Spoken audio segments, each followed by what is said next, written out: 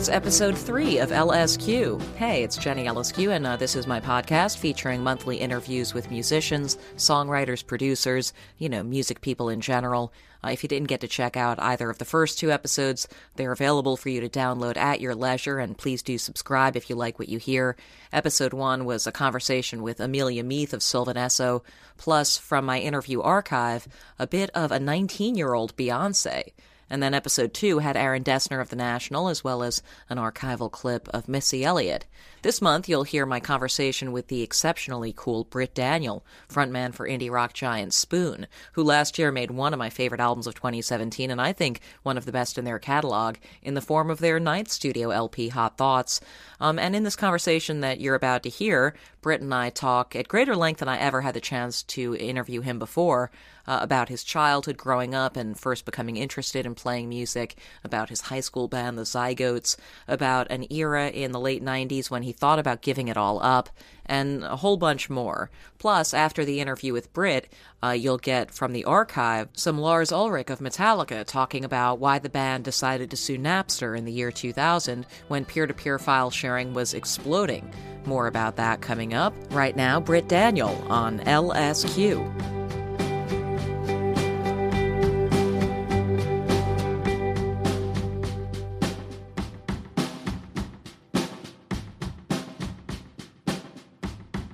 Hey, are we on? We are. Awesome. It's happening. So we're here in New York at the Hotel Rivington, where Spoon are in town playing a few shows this week in the area. Have you ever lived in New York? Closest I came to living in New York was, well, I've come for months at a time. The last time was a couple years ago. But in 1999, I lived here for 5 months. All right. And, what part of town were you in? I started out in Long Island City, and it was just like Beirut at that time. It was not pretty. Yeah. But it was cheap. What brought you here for 5 months? I used to try to always get out of Austin for the summer. And I think the summer before that I was in Chicago. I mean, I didn't necessarily go to places that were a lot cooler, right? Because it was a brutally hot summer in the summer of '99. But I just came up here to get away for a bit and to write, but I ended up not writing much because I was, hustling, trying to make money. That was after the first Spoon record? Yeah, it was after the second Spoon record. We put out a record on Elektra in '98, and we got dropped almost immediately afterwards, and this was the summer after that. Right. Yeah. Wow. So that must have been an interesting period of reappraisal for you. Right. We had an early version of Girls Can Tell done, and right as soon as we finished it, I went to New York and tried to find someone to put it out while I was up here. Wow. So what did you think? I mean, if you can remember what your frame of mind was at that time, what did you think the future of Spoon was? I didn't know if it was going to continue to exist. I kind of felt like we might be out of the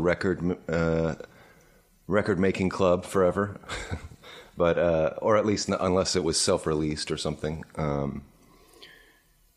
And I was a bit bummed right then. I didn't know. I was pretty broke, and I felt like we had a lot of promise and potential that didn't really work out on those first 2 records. I thought the second record at least was quite good. Yeah. And but that not a lot of people, the business hadn't worked out for us, But were all the eggs in that basket by then? I mean, you were counting on this band or being in a band to work? Yeah, that's what I quit my job to go do. Yeah, and then once we got dropped, then I tried to go get that job back. I found out that wasn't possible. What was the job? I was working at a video game company before, okay. Which was just like it was the greatest job, making sound effects for video games. It was amazing. A really good culture at that company, so it was just sort of, everybody was pretty loose. And so making sound effects like Foley type sound effects things? Sometimes just manipulating sound effects from sound effects CDs, Wow. Lots of explosions. Cool. Engines. And how had you gotten that job? I mean, did you study anything like that, or? I studied audio production at school, and then right out of school, I got that job. I think that, people like to hire people that are right out of school and mold them. Yeah. And so I applied right at the right time, and there certainly were more qualified people probably in Austin, but I think they liked the idea that I had just gotten out of school. And so that was right after you got out of UT. Yeah. Yeah. But when you decided to enroll in engineering in college, was that at that point, were you already kind of hoping to parlay that into the legitimate version of starting a band? Yeah, for sure. I mean, the whole idea of, going of school at all was just to bide my time, until I could get a band together that I felt could do something, Right. So the whole time I was in school, I was trying to put together bands, finally put together a couple bands. And that was what I really wanted to do. And, and I definitely, that's where my energies went. And what were your hero bands at that time? Or who was doing it at a level that seemed achievable but awesome when you were just sort of fresh out of college? Fresh out of college. I mean, going into college, the Pixies were my favorite band. The Velvet Underground. I guess they weren't really doing it right then. But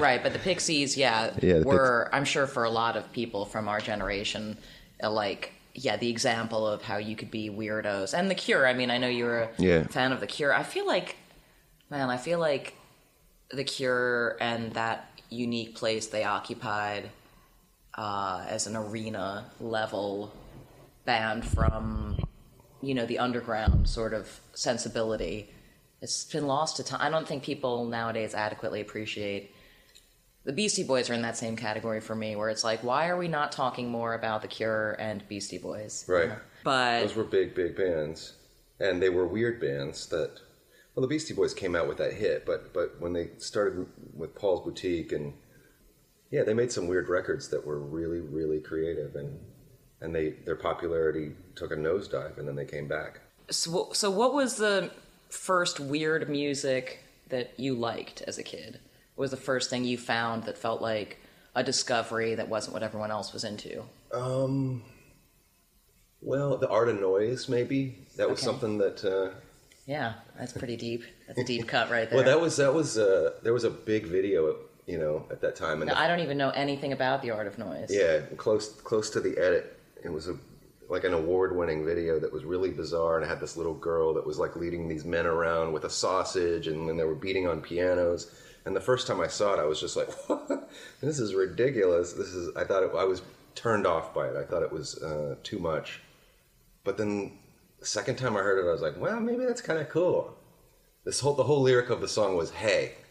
Just, hey, hey. It was just a sample. It wasn't like the Lumineers or whatever. It was cool. And second time, then the third time I was like, okay, there's something to this. And it was... and that was the beginning of a... That was what I called New Wave, yeah. Right. Yeah.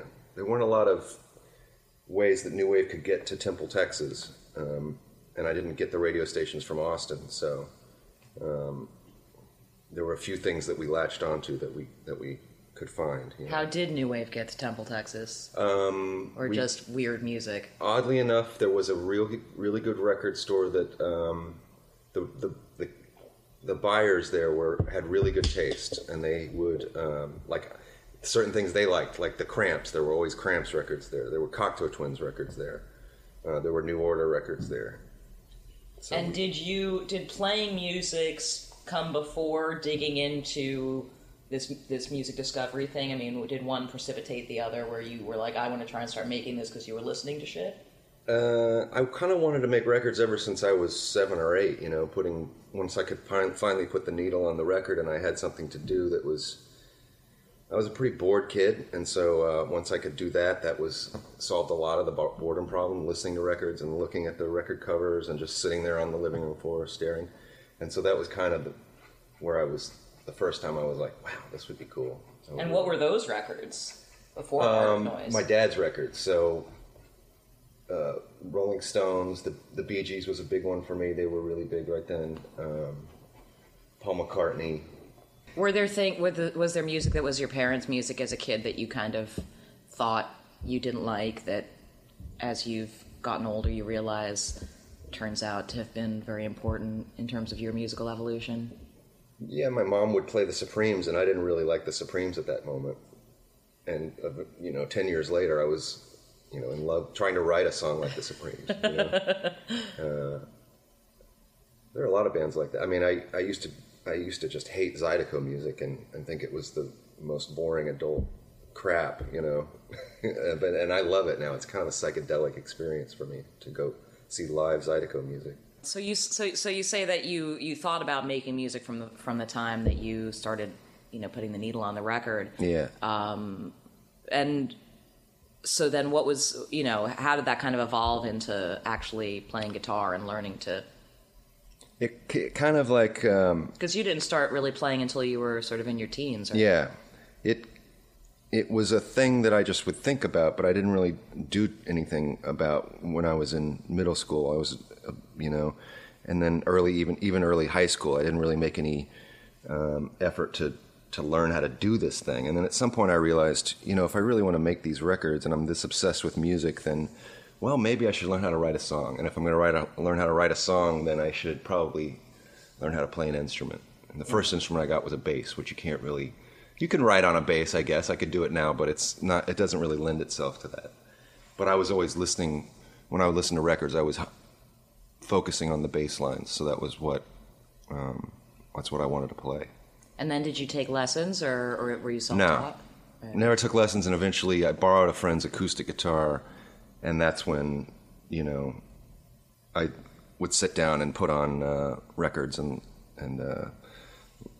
teach myself to play rudimentary guitar that way. Yeah. And what were the earliest songs? What do you remember about the earliest songs? First song I really learned how to play was a not so great song by the Beatles called "I Need You," off of the Help soundtrack. But that was like I had this little Beatles book, right? This little, and that was the one that had the chords that I could play. It seemed real easy. But the Ramones, you could play along to those records. But when you were starting to write your own songs, I mean, what did those sound like? Rip-offs of the Beatles and the Ramones and the Pixies, yeah. I remember trying to rip off Caribou by the Pixies. That was one of the first songs I wrote, and I have no idea what it was about, or I just remember it being based on that vibe, and I brought it to my band, in my high school band, and they said it was a little mellow. What was your high school band called? It was called the Zygotes. Oh, nice. Yeah. And I mean, is there anything about the experience of playing in say a high school band or writing those early songs that you retain still, kind of? I mean, in terms of your feeling about it or your approach to it.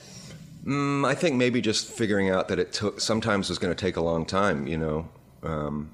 Not every song comes to you like that. A lot of the songs I've written developed over months, and it really, once I got my first 4-track, I think I was 18, that was when it really started to be able to, it helps to be able to build up a song. That was how I would end up learning to write a song, was by building one up, and you put down some music and then you have different shots at coming up with a vocal, and then that kind of becomes the lyrics and the vocal melody line and all that. So it just I guess what I learned was that it's going to take a second, and all those early songs I wrote were garbage, So when I see, when I later became friends with Conor Oberst, and he was 17 writing these songs with amazing lyrics and quite good chords and that did bizarre little things, I was taken aback. Like, how could he be doing this at this age, But he was doing it since he was 10, or whatever it was, I mean, I guess the 10,000 hours thing, that classic that is what Beatles it is. Thing is. So when do you, whether or not it correlates to actual 10,000 albums, when do you feel like evaluating things fairly, you hit your stride as a songwriter? You started to have confidence and feel sort of excited about what you were making? My second band was called Skellington, and there were some good songs in that band. Not all of them, but there were some good ones, and a couple of them, Spoon even did 2 or 3 of them Spoon did. And there was a song off the Soft Effects EP called Lost Leaders, which Skellington did first, and I knew that was good. Right. Yeah, and I know that in terms of the band's profile and also from kind of a songwriting standpoint, Girls Can Tell was sort of a watershed creative moment for Spoon. What do you think was that was the source of that kind of being a pivotal creative moment? Girls Can Tell? Yeah. Between the second album, Series of Sneaks, and Girls Can Tell, the third album, that's when we got dropped. I moved to New York City. Right. I started listening to the Supremes, started trying to write like the Supremes, and it was Get Happy by Elvis Costello was a big one. I could see where what he had been doing was new wave and sort of punk rock, and then he sort of got on this thing that was very classic and Motown sounding, and I really was turned on by that idea. Before Girls Can Tell, we ran away from reverb, we ran away from room sounds. Everything was just dry, and trying to be cool. Didn't use much piano. If we did, we buried it. But then at that point, then I was like, okay, but I love Marvin Gaye, and I love Stevie Wonder, and I love Creedence, and why not use some of these sounds and instruments that they would use, Right. Why play by these cool rules? Yeah. I mean, I guess it was there was less adventure in what is now known as indie rock then. Yeah, right. Yeah, it seemed like it had sort of backed itself into a corner with what was okay to do, what was cool to do, and I was, I didn't see any point. We hadn't really been accepted by that world. I guess maybe Series of Sneaks was our most indie rock sounding record, and it came out on Elektra. So, I mean, getting dropped, must have been in that way kind of liberating, because suddenly you're like, well, maybe we don't know what people want and should just do. I thought maybe the band would or should break up, but we definitely didn't have any prospects. We didn't have any tours or anything going on, but but we had local shows, and I kept coming up with more songs just kind of for myself, and I was like, well, we got a show next week, maybe we could play this thing. And then before we knew it, we had 8 songs, and we recorded them real quick, and even though I thought maybe the band should break up, and even now looking back, it looks like that might have been the right move, strategically at that moment. Because we had like a manager and a booking agent that were both, and also a lawyer that were all like, well, I don't know if we can do anything with this band name anymore. Maybe you should start something new. And I saw the point in that, but we just kept doing it. And once we made that record, I was like, well, yeah, but this band made this record, so let's put it out, Yeah. I mean, obviously, thank God it didn't break up, because right. it would have stopped just before it started to get really good. Right. But what other albums, between then and Hot Thoughts have felt, a la Girls Can Tell, like kind of a significant creative moment for you? I mean, obviously they're all awesome and you love them all equally.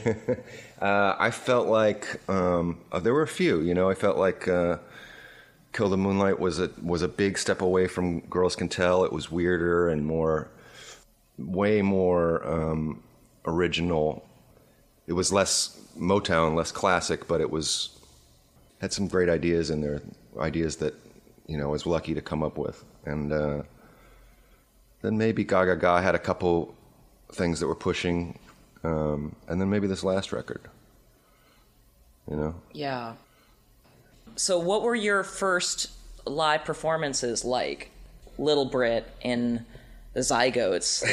Little Brit. What was Little Brit, the frontman, like? Snotty. What was your first show you ever played? I think we played a Battle of the Bands was our first show. And we won, I think. Yeah, we won. Yeah, you did. We won. We won.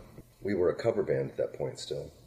We did a Led Zeppelin song, maybe a Jimi Hendrix song. I don't know. I mean, I felt pretty natural at it, but I think it took me a while to figure out what I wanted to do on stage and how to have fun on stage. What performers, whether in bands or as solo artists, are to you the most impressive in terms of their ability to command the stage? Well, Bruce Springsteen, Prince.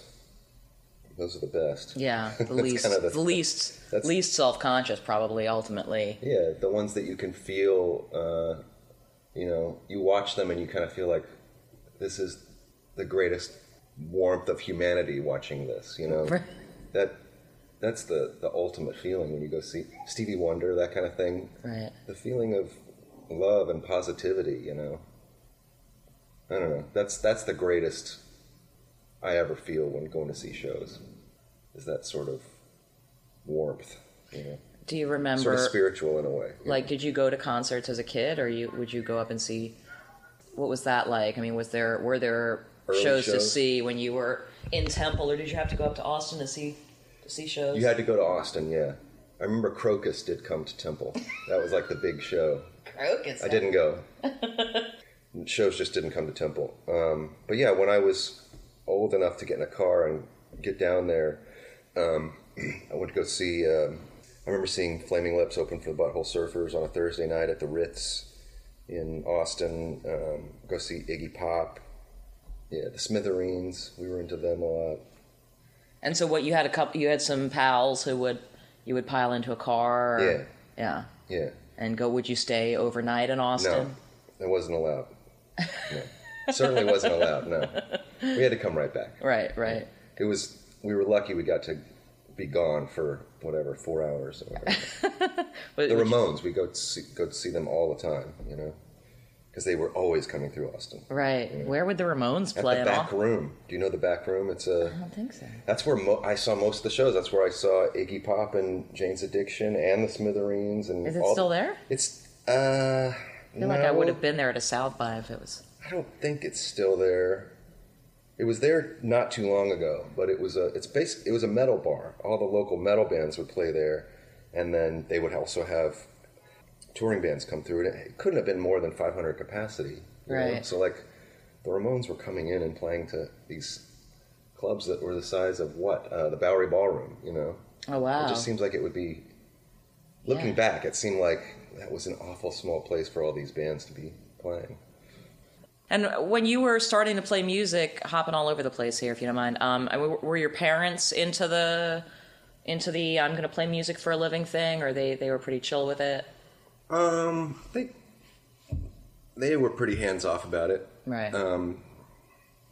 I still have this letter from my dad and stepmother from when we got dropped from Elektra, and they wrote this letter, sent me a postcard that says something like, when one door closes, another one opens, and inside the card it said something like, it really is time to move on. But something else will happen good, and I still got that somewhere. So they were generally supportive, but I was young, and once it got to a point where I was 28, 29, 30 and nothing was happening, they would suggest maybe I look for something else. Yeah. Right. And was that something you ever took? Was there a part in your brain where you were making a backup plan? Or what would you have done? Not really. I mean, I was just trying to make rent, Yeah. And so I was substitute teaching. This is when I couldn't get the video game job back. I was substitute teaching. I was doing temp work. And I worked at a very early, internet company thing where I was like basically stripping code out of one thing and putting it into another, making $15 an hour, that kind of thing. This is once you went back to Austin and weren't in the city anymore. Yeah. Yeah. That was the last straight job I had. And then once Girls Can Tell was finished and getting ready to come out, Once Mac said that he wanted to put out Girls Can Tell, I got called into that job, that internet job, because I was constantly going out to my car and taking naps or being on the phone talking to Merge or whatever. Right, I was always away from my desk, and I got called in, and he was right. Like, I wasn't doing the job well, and the next day I quit. I was just like, I can't do it. I went out and bought my very first cell phone, and I went and took a tour. Connor had been asking me to open for him on a tour, and I was like, I don't know if I can do it. I got this job, and so I just said, okay, I'm going to go for it. I don't know how I'm going to make my rent for the next 2 months, but somehow this is going to work. And I kind of felt like I was jumping off a cliff, but I knew I had to do it, you know. And you went, it was a Spoon tour with It was Bright just Eyes. me. It was just you. Yeah, Spoon, we couldn't have, you know, there was no Spoon, really, you know. You've mentioned Connor a couple of times, one of my favorite artists as well, but what other artists sort of from, you know, your era that you've crossed paths with over the years are you most sort of impressed by, their skills? Well, I think Hamilton Lighthouse was great. I love his voice. I love his songwriting. What kind of thing tends to grab your attention nowadays when you hear it, as far as new music goes? Chords and melodies. Same as it ever was, yeah. Yeah, kind of. That's always the most emotional part of music for me. Sometimes I don't, you know, and lots of times when you go see live music, you know when you've heard a great song, but you may not have heard a single word, you know. They're up there singing words, but you can't really make it out. But you know when it's a good song. Do you find that you have to be in a particular frame of mind when you're writing to be, you know, receptive to your own ideas? To my own ideas? Yeah, I mean, do you, or just receptive in general to the spirit of letting a song come?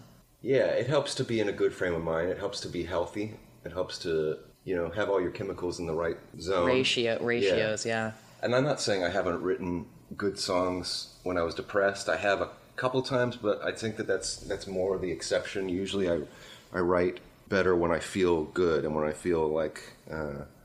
you know, it's really about songwriting for me is just sort of, it's kind of like sitting down, catching a mood and sort of just speaking in tongues for a sec, you know, and I record it and I listen back and if the speaking in tongues sounded good, that's a hit, you know, and I'll work on it. But it's really about sort of just catching that wave, you know, and not being too in your head about it, you know. And the speaking in tongues part is the melody without real lyrics yet? Is that? Yeah, it's just this sort of, kind of just doing something and not knowing why, not knowing where it is going, and just sort of poking around in the dark and like, okay, I got this chord, I'm going to sing this. I don't know what I'm doing. I'm just kind of, you know, just kind of trying to feel the spirit for a second, you know. Like, I turn my camera on was one like that. Now, I still don't know what I turn my camera on means, but it feels good to me. But that was just kind of when I sat down on the floor, and I remember writing a song on one string, you know, and I had the beat more in mind than anything else. Dung, dung, dung, dung, dung, dung, you know, and that was just the words that came. I turned my camera on. I don't know where it came from. But I liked it okay, you know. Sometimes those words just aren't going to do, and then you got to fill them in with other ones. Is it ever the case that a song is written about, you know, that the inspiration for the song is what is the subject of the lyrics? That you sit down and write about a specific topic? Specifically have it in mind? Yeah. Around Kill the Moonlight, I read this interview with Chuck D where he was saying that all of his songs started with a title. You know, Welcome to the Terradome, or Don't Believe the Hype, or whatever. All these things started as a song title, and I thought, I mean, that's a good idea. So I started writing down song titles. And then I would start with the speaking. Yeah, I would still do the same speaking in tongues process, but I would have one lyric, and then just kind of go from there and see what happened. You Gotta Feel It was like that. All the Pretty Girls Go to the City. Small Stakes. But a lot of songs right around that era, yeah. Do you think that your perspective as a lyricist has changed a lot or remained fairly consistent since Spoon started? Have you noticed kind of... It's changed a lot, and that was another part of the Girls Can Tell story that I didn't mention, was that was right when, for the first time, I said, not only is it okay to play with reverb and pianos and vibraphones, but opening yourself up and being a little more honest and vulnerable. I was appreciating that aspect of a lot of songwriting. The Kinks, I felt like, were great at that, and I came along around real late to the Kinks and was just getting obsessed with them right before Girls Can Tell. And so for the first time, before that it was a little bit, lyrics were just sort of like, well, whatever doesn't embarrass me to sing, or something that's colorful, or maybe I can rip off a Wire lyric and that'll be the song, But then around then I started thinking, well, maybe I could just actually write about my life, or write about how, write about people that feel like life has gotten away from them, or... That's the Kinks for you, right? Yeah. The character studies. Yeah. Lines in the Suit was like that. Song off of Girls Can Tell. That was a big one for me. Because I felt super vulnerable. I felt washed up, And that's where that lyric came from. How come I feel so washed up at such a tender age? Yeah. What was the big... What album by the Kinks did you connect with the hardest when you were first? Like, where has this been all my life? Face to Face. Mm-hmm. Yeah. And then Something Else were probably the two biggest ones. Yeah, I got Something Else first. Yeah. And then Face to Face. Yeah. And then I was like, oh shit, yeah, Village Green. They're right about that one right. too. And then I got Village Green, and there's a whole, just to be discovering all that music. I think it was the Rushmore soundtrack that turned me onto the Kinks. And I was like, I had a Kinks greatest hits record, and I listened to it a few times, but when that happened, and then there was this weird thing where this website would, if you signed up for the website, you could get a free album, and I was completely broke, so I just kept signing up with a different address each time, and I got a bunch of free Kinks albums that way. It's a great program. I think that's all I've got for you, Britt. So much. Thank you so much for doing this. Thanks. It's good to talk to you, as always.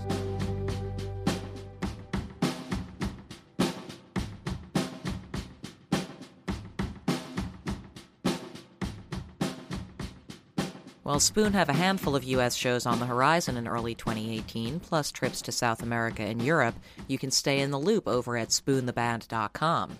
Coming up next on LSQ, it's an interview from the year 2000 that I did over the phone while I was working at Rolling Stone full-time with Lars Ulrich of Metallica, a conversation we had just 5 days after Metallica had filed a lawsuit against peer-to-peer file-sharing service Napster, as well as a couple of the universities that they deemed guilty of having helped spread Napster's popularity. You may remember, if you were paying attention at that time, that Dr. Dre was also part of an initial crop of artists trying to figure out how they could deal with this emerging, they thought, threat to their, artistic and financial security. And as you'll hear, Lars makes it clear that, for them, for Metallica, it wasn't about money, because they certainly had enough of it, but was more about kind of raising the discussion and engendering debate on the topic of what do we think music is worth, and, don't we think we ought to be paying for it?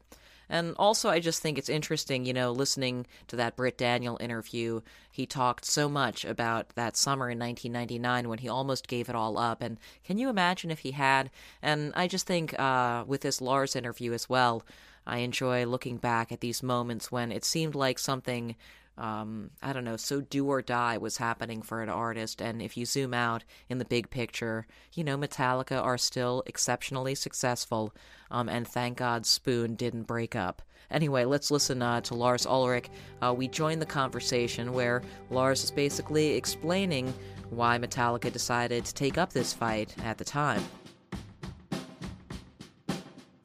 This isn't just about, Metallica's masters. This is about the way that people have access to music, the way that people deal with music, the way they choose to play and interact with music. I'm not going to necessarily, say with a complete straight face, this is on behalf of everybody else, because, I think that what we're hearing now is that, there are a lot of other people out there that are starting to sort of feel that they want to join us in this. But it is about, nobody else is going to take the first fucking step. Well, we've never been afraid of taking that first step in almost anything. So it's like, well, let us fucking start this and see what happens, and try and get a debate going, and try and sort of raise the awareness. And the hardest thing about it, and I think one of the most interesting thing about the 5 days now since we served Napster in these universities with the suit, the feedback we get from people and so on, is really the level of ignorance and the level of unawareness of what all this stuff really means. reading, some, comments and, fuck Metallica and boycott Metallica and this and, Metallica has enough money and, blah, blah, blah. And, of course, to sort of the ignorant and the uneducated about this, it's very easy to see somebody sits and goes, this is about, dollars and cents, but it's about so much more.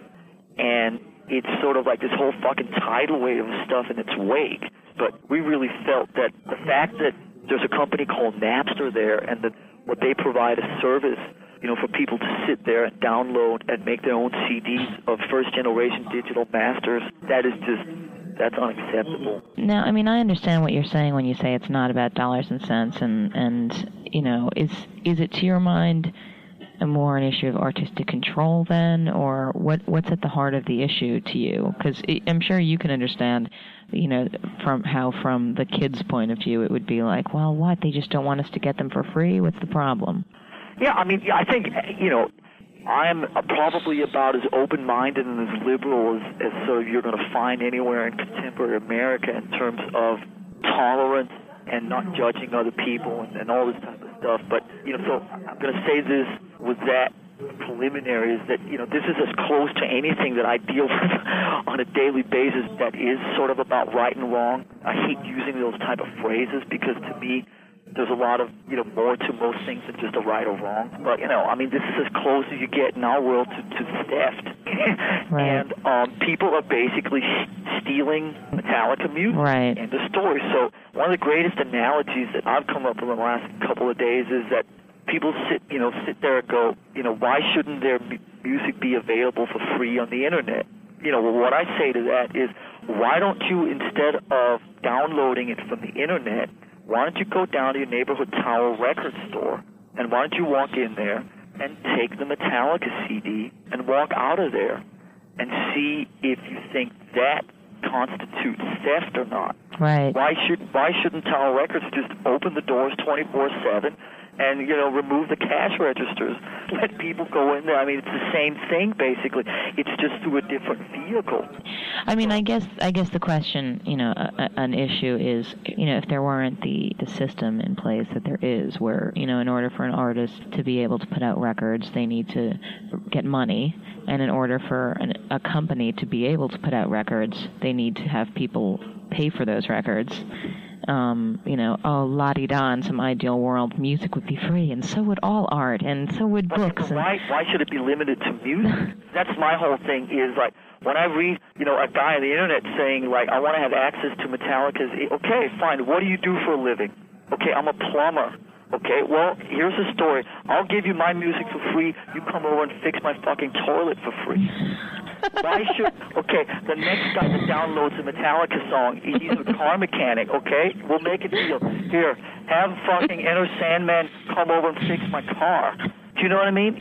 Why should art, music, be the only commerce that should have this thing about being available to everybody for free? I mean, that's what I'm saying. You start getting into these, like, huge analytical things that just become like domino effect. It becomes about like the whole music industry. But okay, we've sold a gazillion records and we're fortunate enough to not have any financial issues. But without sort of putting myself on too high of a horse here, I will say that who this really affects the most is not the 1 in a million bands that are fortunate enough to be successful like Metallica, but all the struggling singers and songwriters and bands out there in all these places that don't have the fortune of being successful and that rely on these small amounts of income that come from their publishing, come from owning their own masters, and come from selling 5,000 records or whatever, that can just about pay for the bills that it takes to create this music. And I feel uncomfortable, with all due respect to people I admire. I'm not Tom Morello, and I don't want to be that type of thing. Rage Against the Machine are one of my favorite bands, so I feel a little weird about sort of taking on this sort of crusade type of thing. But there is certainly an element about that we are a band who can afford the legal fees, and we are a band that has a profile, but think of the millions and millions of people that can't. We are not the type of band that sit around and wait for somebody else to fucking take a stand on it, so we jumped out at it first. And right. I'm glad we did, because if nothing else comes of this, then at least people they will learn something from it and have some different perspective.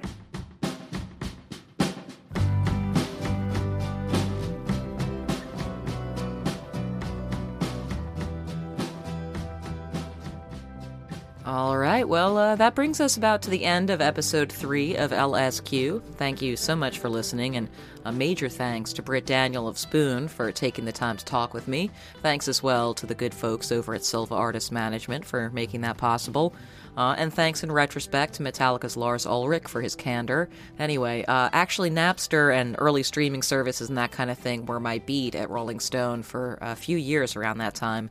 And so I have some extensive interviews with Napster creator Sean Fanning that I do want to share bits of in upcoming episodes of LSQ. There's a lot of stuff from the archives still to digitize, and you know that audio has its hisses and crackles and pops that I hope you'll find to be, part of its charm or something. Plus, next month, the main interview is actually 2 different interviews separately with Tegan and Sara. Can't wait for that one. And I've got an interview with Jack Antonoff of Bleachers and Beyond coming up in the next couple of months as well. I'd love to hear your feedback on the LSQ podcast, and, if you have any interest in being part of a street team, I am going to be sending out some stickers and trying to spread the word, so let me know if that appeals to you. You can reach me on Twitter at JennyLSQ. Don't forget to subscribe and write a review and, do all of the things, and I'll talk to you next time. Thanks so much for listening.